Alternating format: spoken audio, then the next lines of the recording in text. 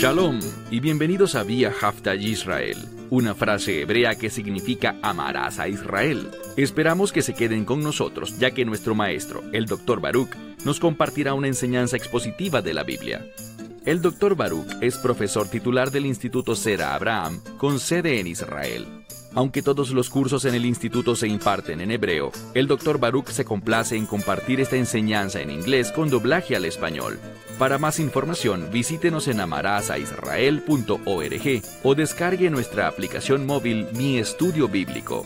Aquí está Baruch y la lección de hoy. Obviamente, es muy importante lo que creemos sobre las Escrituras, cómo formamos nuestra teología y doctrina. Por esto, resulta tan relevante no solo lo que creemos, sino por qué creemos esas cosas, cómo formulamos nuestra teología. Simplemente nos sentamos, leemos un pasaje y decimos, bueno, para mí quiere decir tal cosa. Con demasiada frecuencia, basamos nuestra interpretación de la Biblia en nuestra experiencia, en nuestro conocimiento, en lo que suena lógico y lo que suena correcto en nuestra propia mente, en vez de utilizar una metodología para interpretar las Escrituras. Muchas veces me has oído utilizar el término hermenéutica. Ella consiste en las metodologías para interpretar correctamente las Escrituras. Y de igual forma, la metodología exegética consiste en utilizar herramientas y principios para llegar a la comprensión adecuada de la revelación de Dios. ¿Por qué les digo todo esto? Siento gran emoción este día porque he estado esperando por muchas semanas la llegada de este capítulo. En minutos estaremos estudiando Génesis capítulo 20. Y recordarán que hace varias semanas estudiábamos la segunda mitad de Génesis 12. Y allí ocurrió un hecho muy peculiar. Recordarán que Abraham y Sara descendían a Egipto. Y Abraham miró a su esposa, y quiero enfatizar que era su esposa, y le instruyó: dile a la gente que tú eres mi hermana, y que yo soy tu hermano. Y muchos de ustedes, y quiero decir muchos, varias decenas de personas, me escribieron porque sentían que yo fui demasiado suave con Abraham, puesto que esta orden que le dio a Sara demuestra una falta de fe y de confianza en Dios. Para algunos esto implicaba incluso que a Abraham le importaba poco el bienestar de Sara. Ellos tienen una perspectiva muy negativa de Abraham por el hecho de que él dijo, ella es mi hermana. Bien, yo no respondí muchas de esas cartas porque quise esperar hasta el estudio de hoy, en Génesis capítulo 20, porque en este capítulo veremos algo muy similar. Abraham hará lo mismo, no con el rey de Egipto, con el faraón, sino con un rey diferente llamado Abimelech. Vamos a ver una respuesta completa de Dios. Y es esta nueva respuesta de Dios la que nos brinda una comprensión apropiada. Veremos claves en el texto para que entendamos que lo que hizo Abraham lo hizo por un propósito. Él no estaba operando en la carne, ni estaba operando por falta de fe o falta de confianza en Dios. Vamos a ver términos claros que nos ofrecerá el texto para ayudarnos a llegar a una decisión correcta en cuanto a Abraham. Dicho esto, toma tu Biblia y ve conmigo al libro de Génesis, capítulo 20. Antes de iniciar, quiero decir que con algunas personas a quienes respondí sus correos, entramos en una especie de discusión. Yo les preguntaba, ¿qué piensas tú sobre Génesis 20 con respecto a este asunto? Y ni uno solo de ellos entendió o se dio cuenta de que este mismo evento se repetía allí también. Y este es el problema. Les daré un ejemplo. Una vez estaba en una conferencia en Budapest y yo era uno de muchos conferencistas presentes. A algunos de los demás invitados los conocía por el ámbito profesional. Uno de ellos había escrito un artículo sobre Israel, sobre el Israel moderno, y la manera correcta desde una perspectiva bíblica, según él, para ver al Israel de hoy en día. Y yo diría que lo que él escribió es algo muy antibíblico, anti-israelí, y está basado en métodos deficientes para interpretar la Biblia. Nos conocimos allí y nos sentamos y conversamos por algunos minutos. Y le dije, déjame preguntarte algo.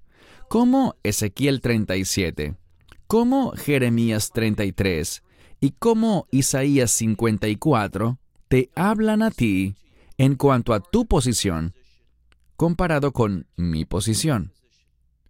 Y este individuo que escribió ese artículo no sabía nada de estos pasajes clave que hablan sobre Israel en los últimos días y de lo que Dios hará. Este es el mensaje. Cuando escribimos o nos formamos una opinión sobre un asunto, debemos conocer los pasajes bíblicos clave que hablan sobre ese tema, y no simplemente tomar un versículo o dos para formar nuestra opinión basados en nuestra lectura de esos versos, de lo que nos parece razonable y también cayendo en suposiciones. No, debemos dejar siempre que un asunto se trate en distintos pasajes, debemos permitirle a todos esos pasajes que también comenten y agreguen revelación y sabiduría para que podamos tener una apreciación y comprensión completa de la revelación de Dios en ese asunto. Y Génesis capítulo 20 nos ofrece valiosa información para entender a Abraham. ¿Por qué hizo lo que hizo? ¿Y cuál debería ser nuestra respuesta a lo que hizo Abraham? Debemos entender a Abraham como un hombre sin fe, un hombre desobediente que no confió en Dios, un mentiroso. Pues yo argumentaría que no deberíamos verlo así. Y con plena convicción, quiero compartirles a ustedes la razón por la que lo creo así, la cual está fundamentada en este capítulo 20. Iniciemos. Génesis capítulo 20 desde el versículo 1. Y Abraham viajó desde allí a la tierra del Negev. La palabra Negev, existen dos términos hebreos para el sur.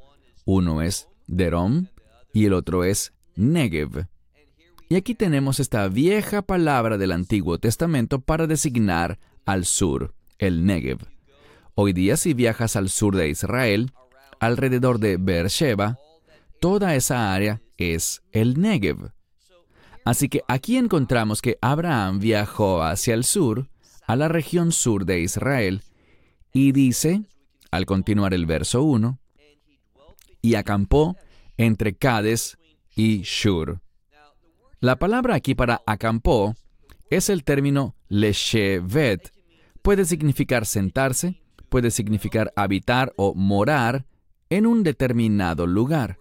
No es el término vivir, pero sí implica habitar o morar en un lugar. Pero más adelante dice, al continuar la lectura, luego de decir que habitó o acampó entre Cades y Shur, dice que residió. Es un término diferente, legur, que significa residir, pero usualmente en la Biblia implica permanecer temporalmente, por un corto tiempo. Entonces él habitó por poco tiempo, ¿dónde? En un lugar llamado Gerar. Esto es importante porque avanzando al verso 2, leemos, y Abraham le dijo a Sara, y dice realmente en cuanto a Sara, lo que él dijo con respecto a ella. Y el contexto es que él le dijo esto al rey de ese lugar. Verso 2 de nuevo. Y Abraham dijo con respecto a Sara su esposa, y noten, es enfático. Sara es su esposa. ¿Qué dijo él? Ella es mi hermana.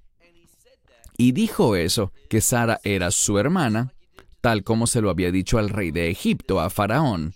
En la segunda mitad del capítulo 12, aquí hace lo mismo en el capítulo 20, a Abimelech, rey de Gerar. Ahora, esto es importante porque miren la respuesta. Cuando este rey oyó que Sara, una mujer hermosa, como dice la Biblia en otro pasaje, que ella era la hermana de Abraham, noten lo que hace. Vayeshlach Abimelech, Melech Gerar, y eso significa Abimelech, el rey de Gerar, envió, es decir, envió a buscarla, probablemente con siervos o soldados. Y tomó a Sara. Y noten la respuesta. La respuesta viene de Dios. Hasta este momento, a pesar de que Sara había sido tomada, y la implicación es tomada al palacio de Abimelech, nada, y lo veremos en un momento, nada había pasado. Dios ha estado interrumpiendo directamente esta situación. Y noten lo que dice a continuación en el versículo 3. Y Dios vino a Abimelech en un sueño nocturno.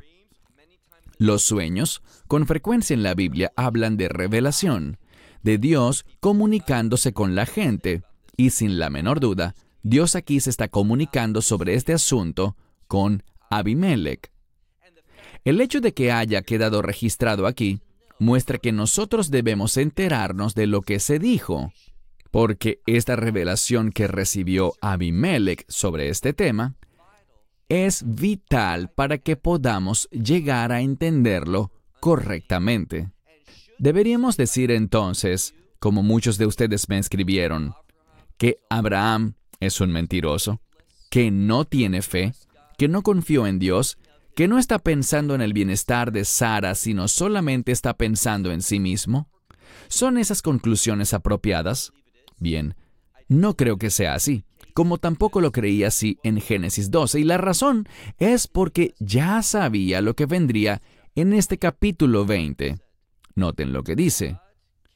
Dios vino a Abimelech en un sueño nocturno y le dijo, y noten la fuerza de esta declaración. Le dijo, «He aquí, tú estás muerto». Es literalmente lo que dice. Hinja met. Es muy importante. Y una de mis expectativas con el estudio de hoy no es solamente compartirles lo que Dios dice en Génesis 20, sino también ayudarles a aprender estas metodologías, estas técnicas, para que podamos tener conclusiones similares.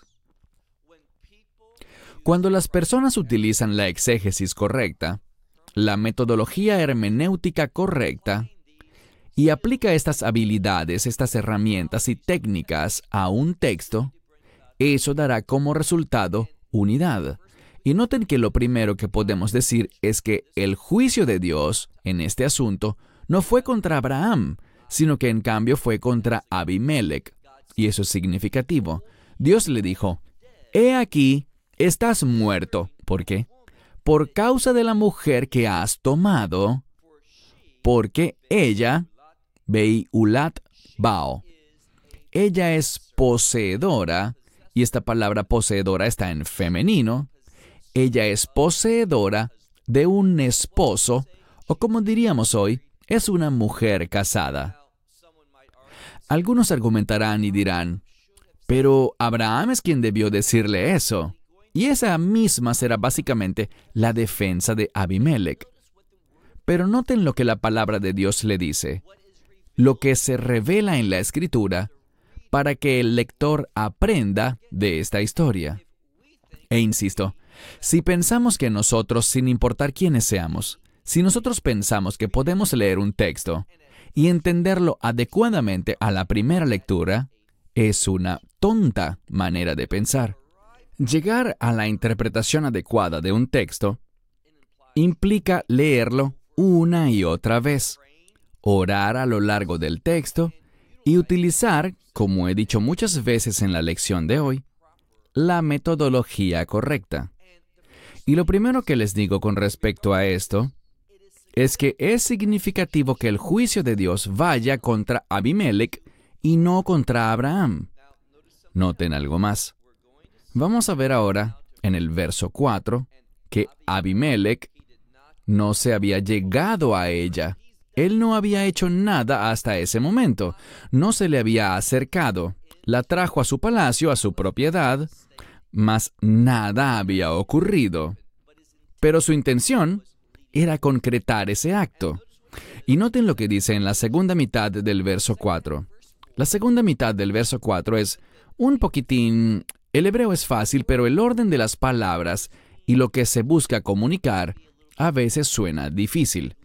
Literalmente dice, lo leeré en hebreo, Vayomer Adonai. Entonces, Abimelech habla con Adonai, con Dios, y le dice, Hagoi, es decir, el pueblo, en este contexto.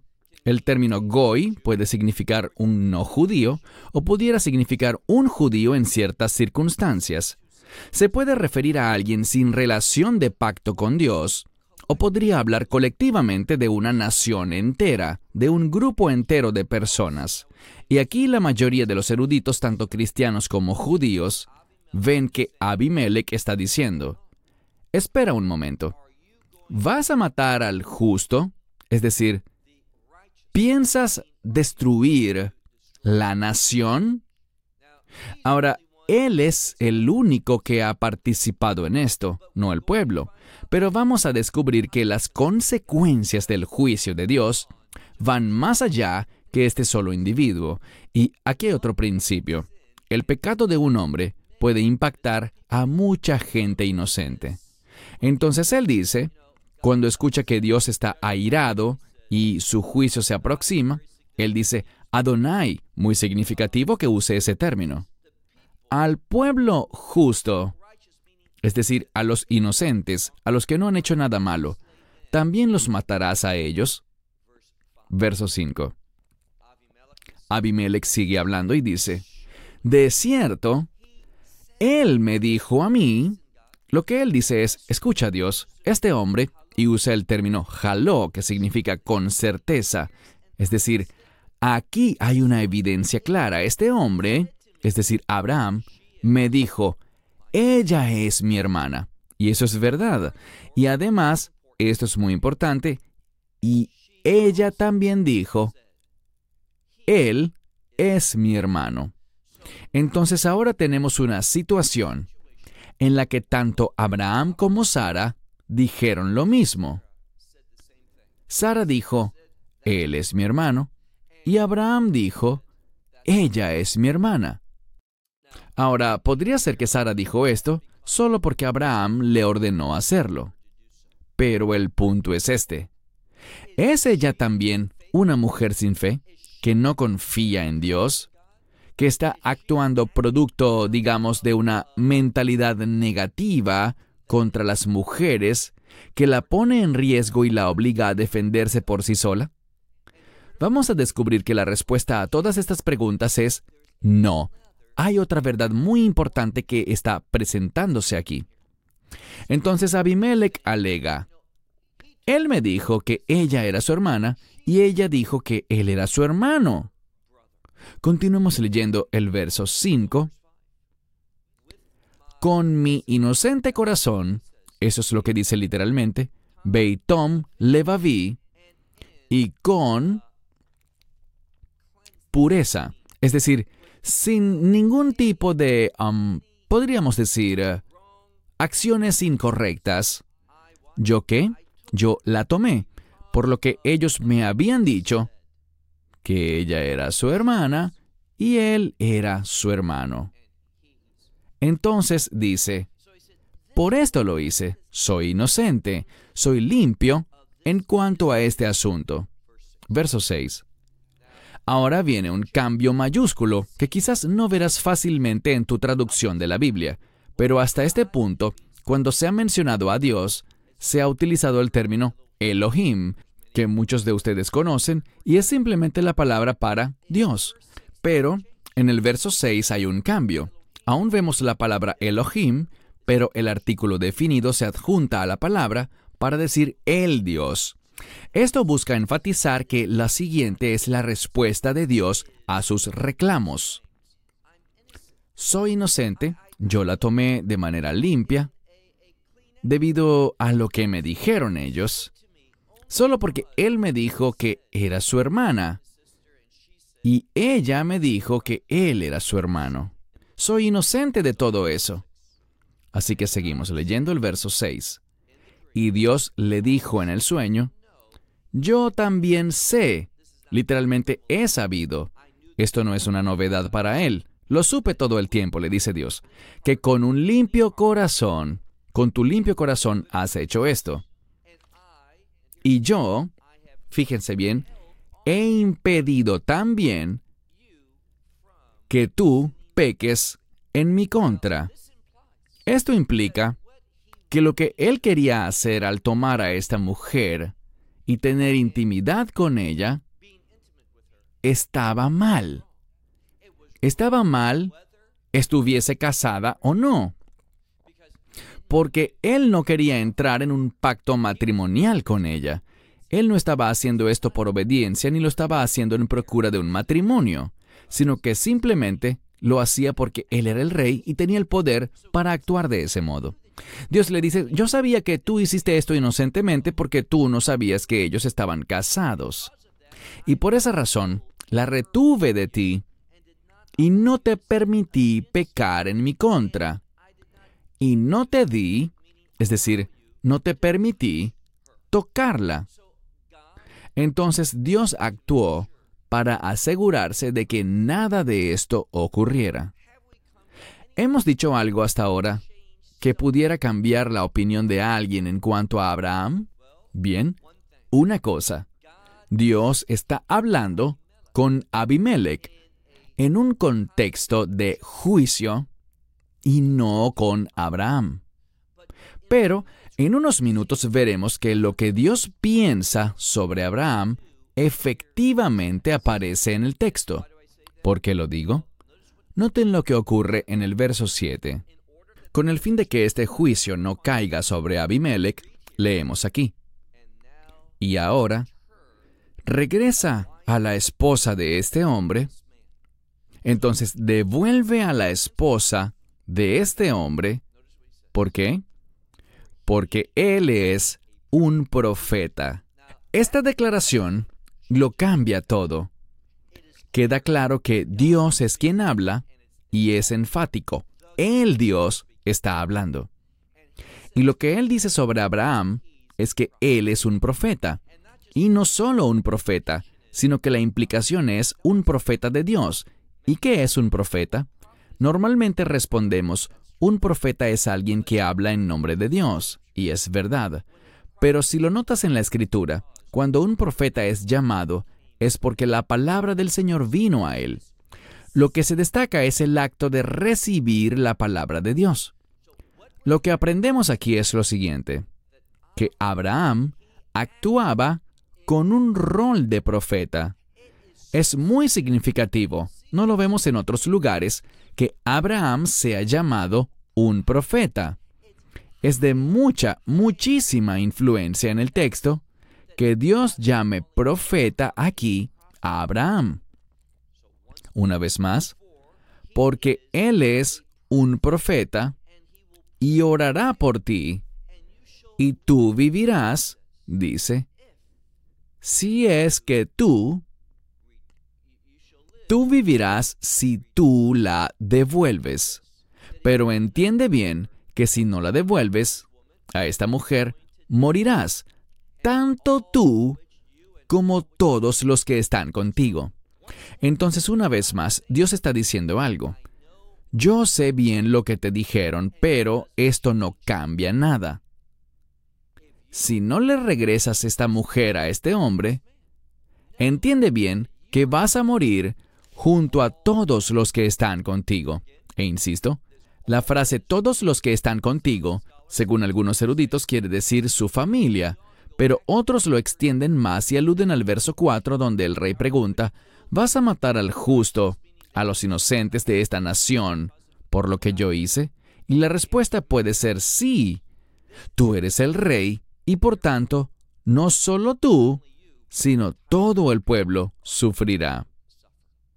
Noten algo más. Con el caso de Abraham, La única solución que tiene Abimelech es si Abraham, este profeta, ora por él. Pasemos al verso 8.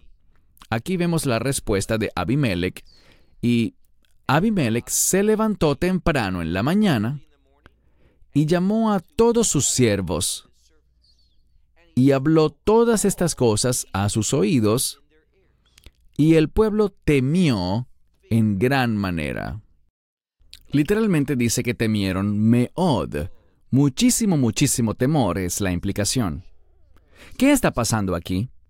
Dios está siendo revelado a través de Abimelech. Y todo esto aconteció, ¿por qué razón? Por lo que hizo Abraham. Entonces te pregunto, el pueblo ahora tiene temor de Dios. Hay revelación de Dios en este reino. Y todo esto aconteció gracias a Abraham, quien es llamado profeta. Y profeta es aquel que oye a Dios y habla en nombre de Dios. Así que la verdadera pregunta que nos deberíamos hacer es, cuando Abraham dijo lo que dijo, ¿fue impulsado por Dios? ¿Es esa la conclusión correcta? Bueno, veamos lo que dice la Escritura en este sentido. Pasemos ahora al verso 9. Y Abimelech llamó a Abraham y le dijo, bien, si tu Biblia dice aquí, ¿por qué?, es incorrecto. No es el término medúa, ni es el término lama. Es la palabra mei, y en este contexto muchos conocen la palabra ma, pero está aquí en una forma distinta. El punto en la vocal ha cambiado y significa ¿qué? Así que no es ¿por qué has hecho esto?, sino literalmente al leerlo dice ¿qué nos has hecho a nosotros? ¿Y cuál es mi pecado contra ti para que hayas traído sobre mí y sobre mi reino este gran pecado? Ahora tenemos otra clave hermenéutica. En primer lugar, descubrimos que Abimelech no está diciendo, tú me mentiste, eres un hombre sin fe. Tú no confías en Dios, a ti no te importa tu esposa, tú irrespetas a las mujeres. Eso no es lo que el texto nos revela. No, después de que Abimelech ha tenido revelación divina, ¿qué es lo que dice? Él dice aquí, yo soy culpable, he pecado. Noten el verso 9. Dice, ¿en qué he pecado yo contra ti, que has traído sobre mí? Y, otro detalle, sobre mi reino. Esta frase nos ayuda a comprender, cuando él habla sobre este juicio, no se limita nada más a él y su familia, sino al reino entero que él gobierna. Y lo califica ahora como un gran pecado. Estas obras que no debiste hacer, has hecho conmigo. Entonces le pregunta, ¿por qué razón? ¿Qué ha causado que hicieras estas cosas? Miren el verso 9. Estas cosas que no debiste hacer y has hecho conmigo. Le dice, sabes, no entiendo por qué te has conducido de esta forma.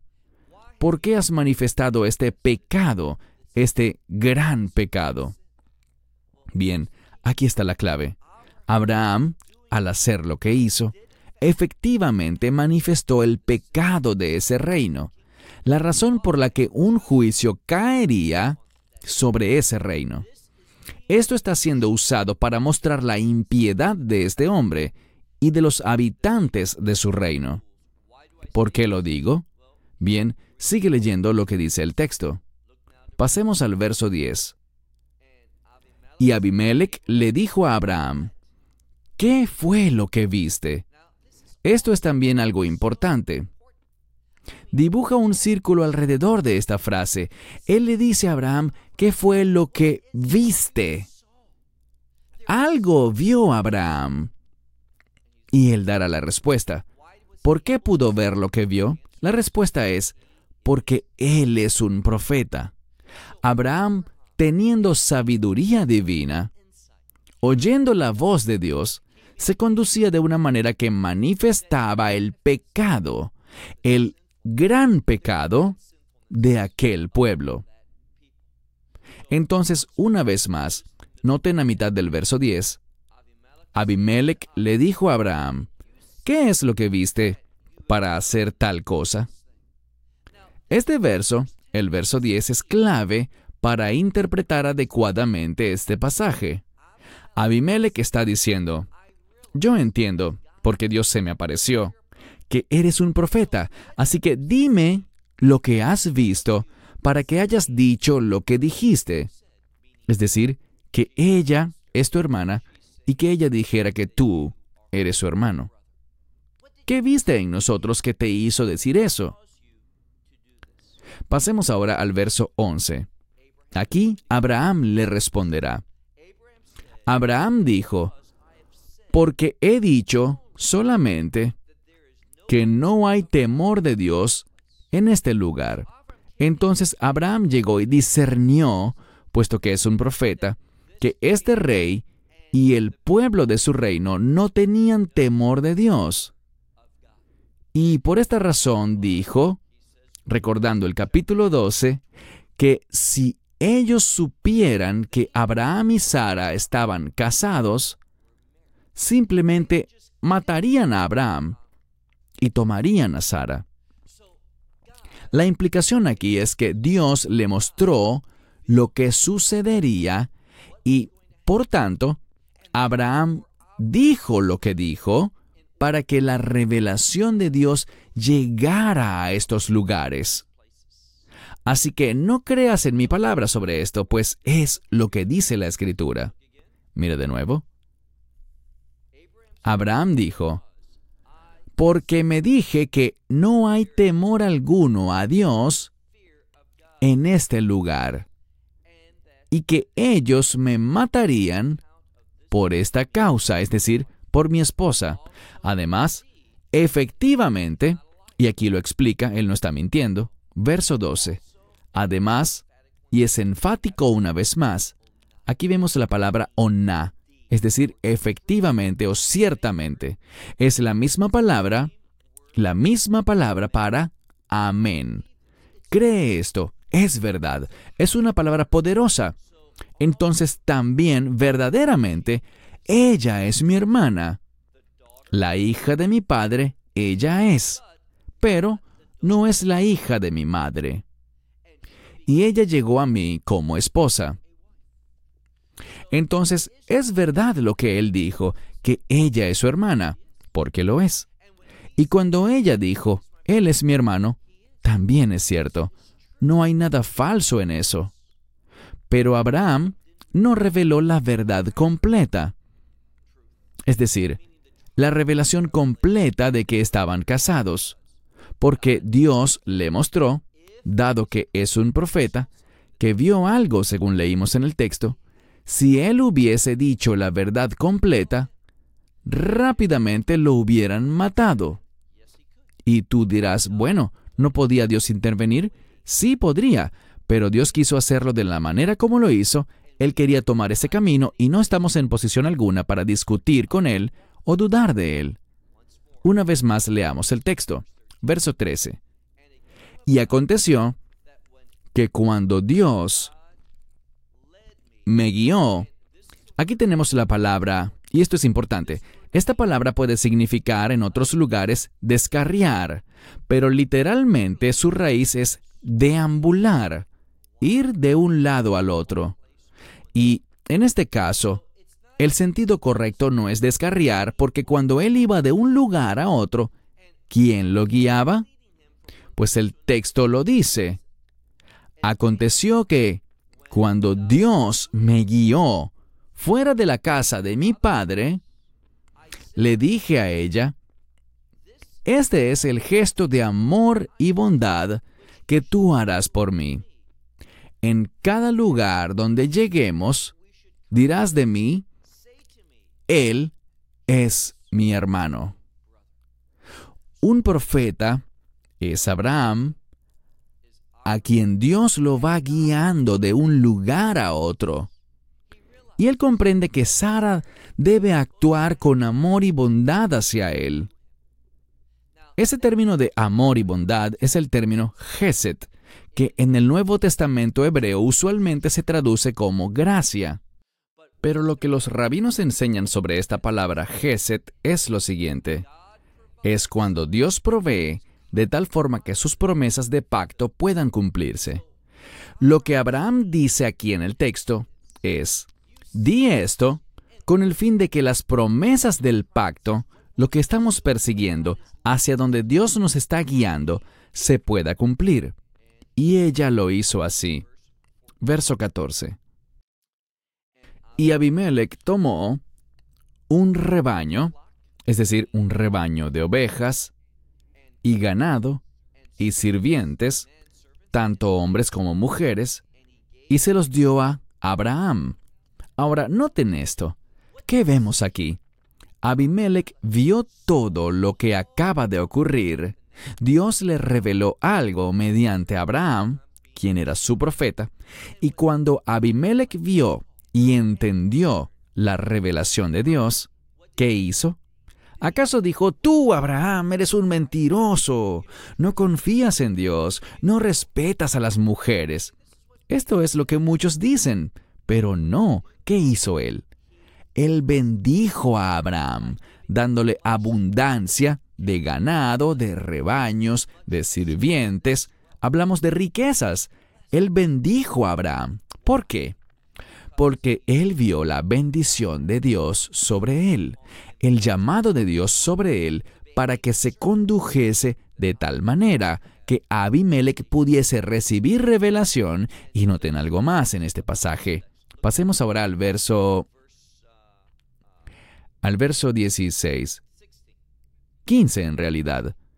Y dijo él, verso 15, Abimelec dijo: he aquí mi tierra está delante de ti. Donde consideres bueno ante tus ojos, quédate. Noten la respuesta de Abimelec. Él le dice: ¿sabes qué? Quiero que te quedes aquí, y donde te parezca bien vivir, allí quiero que habites. Abimelec se rindió totalmente ante este hombre porque comprendió que Dios lo estaba usando. Así que está mal que la gente piense que Abraham, por haber dicho, ella es mi hermana, y porque le pidió a ella decir, él es mi hermano, está mal que pensemos en él como un mentiroso, como una persona sin fe, que no confía en Dios y que no respeta a su esposa. No debemos pensar de ese modo. No podemos concluir eso al leer la palabra de Dios. Ahora sí, pasemos al verso 16. Y a Sara él dijo, este es Abimelec, y este también es un versículo clave que nos brinda ayuda hermenéutica para llegar a la conclusión correcta. Una vez más, muchas personas me escribieron y me dijeron que está mal que Abraham haya dicho que ella era su hermana y, por tanto, también estaba mal que Sara dijera que aquel hombre era su hermano. Pero noten lo que Abimelec hace cuando se encuentra con la revelación de Dios, dada a él por Dios y también por Abraham, su profeta. ¿Qué dijo Abimelec? Le dijo a Sara, he aquí, le estoy dando 1000 piezas de plata a tu esposo. ¿Es eso lo que dice? No, es importantísimo que él haya dicho, le estoy dando 1000 piezas de plata a tu hermano. ¿Por qué? Este uso del término tu hermano es el sello de aprobación sobre Abraham, que lo que él dijo estuvo bien. Abimelec ahora lo está aceptando, lo está reconociendo. ¿Y por qué le está dando 1000 piezas de plata? Bien, la mayoría de los eruditos rabínicos lo ven como el pago de una especie de dote. Ahora, no es que ellos se vayan a casar, Abimelec y Sara, obviamente, pero el hecho de darle esto conlleva implicaciones significativas. Ellos se irán de allí, Pero debido a que Abimelech le ha dado este dinero, y el término que usó él fue a tu hermano, cualquiera que los llegase a dañar a ellos, es como si estuviera dañando a una propiedad de Abimelech. Entonces, él los está bendiciendo con dinero, pero a la vez ese dinero es un sello de protección sobre ellos, y esto es muy significativo. Y él dijo, he aquí, él es para ti una cubierta para tus ojos. Bien, este es un modismo que habla sobre legitimidad. Es decir, él está protegiéndote a ti de manera legítima, correcta. Es justo lo opuesto cuando él dice que él es un kosut anail, una protección para tus ojos, es una cubierta. Los ojos son muy delicados y queremos protegerlos. Pestañeamos rápidamente para proteger nuestros ojos. La cubierta de los ojos son los párpados. Y lo que está diciendo aquí es que Abraham es tu protector para todo lo que está contigo. Y en todo que es, ¿qué? Vindicado. Este es un término importante porque ahora está diciendo aquí que todo esto ha sido vindicado. Lo que Abraham ha hecho, lo que ha hecho para protegerte, y te estoy dando esto también como protección. Y el hecho de que hayas venido a mi casa, todo ha sido vindicado. Nada ha sido incorrecto aquí. Y es solo después. Esto es importante, pues también es una ayuda clave para llegar a la conclusión correcta. Es solo después de que él hizo estas cosas y reconoció las acciones de Abraham y su llamado, que pasó algo. Miren el verso 17. Y Abraham oró a el Dios, y Dios sanó a Abimelech y a su esposa. Noten que él ya estaba casado. Y a sus sirvientas. ¿Y ellas qué? Ellas dieron a luz. Ahora, hasta ese momento, se menciona una sanidad, pues eran estériles. La esterilidad, en este contexto, es una maldición. Entonces, el juicio de Dios, a pesar de que Abimelech no murió y la nación no fue destruida, noten que su hogar quedó sin fruto hasta que él reconoció a Abraham. Reconoció esta unión, y las palabras que utilizó para hacerlo fueron muy significativas cuando dijo, le estoy dando 1000 piezas de plata a tu hermano. Todo esto pesa en gran manera para comprender correctamente las acciones de Abraham y para confirmar que él es un hombre de Dios. Verso 17. Y Abraham oró a Dios, y Dios sanó a Abimelech y a su esposa y a sus sirvientas, y ellas dieron a luz. Porque, ahora viene la explicación, porque el Señor, y hay un cambio aquí de Dios a el Señor, Yud-Hei Vav-Hei, Dios había cerrado las matrices de la casa de Abimelech por causa de este asunto con Sara, la esposa de Abraham. Cuando leemos esto, vemos que fue gracias a Abraham que Dios se le manifestó a esta nación. Y fue debido a Abraham y a la metodología que usó, porque escuchó a Dios, ya que era un profeta. Y como él vio algo, un cambio se produjo. En vez de que este reino quedara condenado, al final, niños nacieron, es decir, ellos fueron bendecidos. Todo esto aconteció debido a este asunto con Sara, su esposa. Entonces debemos tener mucho cuidado en cómo interpretamos las Escrituras. No se apresuren a juzgar, sean pacientes, pasen largos tiempos en oración y utilicen tanta Escritura como puedan con el fin de llegar a la conclusión correcta. Es muy importante que utilicemos la hermenéutica y recursos exegéticos con el fin de analizar correctamente la palabra de Dios. Abraham no era un mentiroso, ni un hombre sin fe, ni alguien que falló en su confianza en Dios. Y ciertamente tampoco irrespetaba a las mujeres o a su esposa. Él era un hombre que oía a Dios, un profeta del Señor, a quien Dios usaba con el propósito de revelar. El capítulo 20 lo confirma de una manera clara y fuerte. Bien, terminamos por hoy. Nos vemos la próxima semana cuando estudiaremos Génesis capítulo 21. Esperamos que te hayas edificado con el mensaje de hoy y lo compartas con otros. Te invitamos a seguir nuestros estudios cada semana por este canal y por el portal de YouTube de Amarás a Israel. También puedes descargar nuestra aplicación móvil gratuita, Mi Estudio Bíblico. Finalmente, para obtener más información sobre nosotros, visita nuestra web amarasaisrael.org, donde encontrarás otras conferencias de Baruch en audio, video y texto. Hasta el próximo programa. Que el Señor te bendiga en Yeshua HaMashiach, Jesús el Mesías, mientras caminas con Él. Shalom desde Israel.